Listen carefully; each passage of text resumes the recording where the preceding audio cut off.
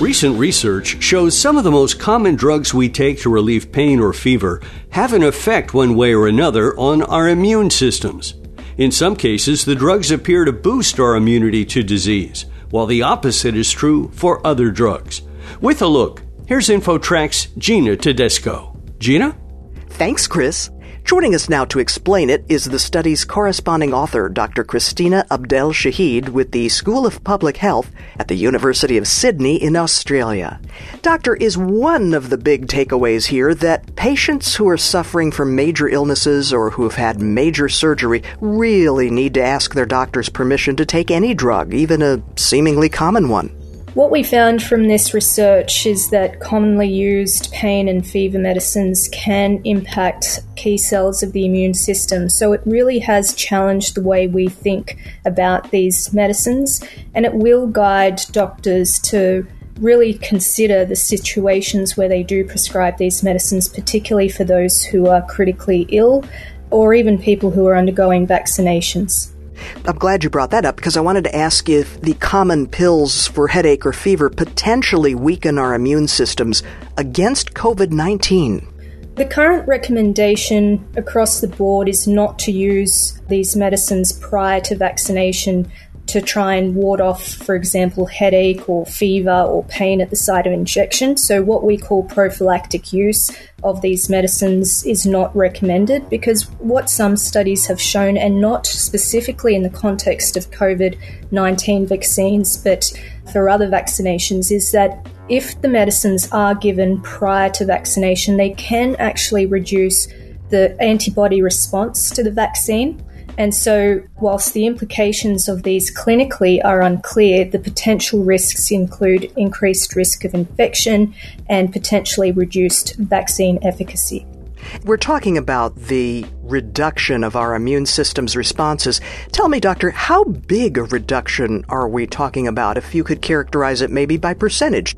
It's really hard to quantify because it tends to vary by type of infection and things like that. However, there have been individual studies in children, for example, that have shown there is a reduction in some antibody responses of around 30%, and it's really hard to sort of pinpoint one particular percentage. However, it can be quite large. Now, there were 3 categories of drugs that you studied, such as opioid analgesics like morphine. First of all, give us a couple of examples of the other 2, starting with antipyretics.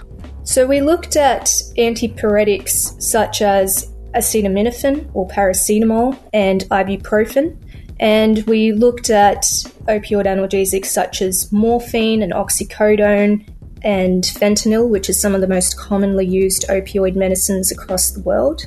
And with regards to opioid medicines specifically, what we found was that there is evidence, especially in the critical care, so some of our most vulnerable individuals, people who are critically ill, use of opioids can actually increase risk of infection, it can increase risk of death.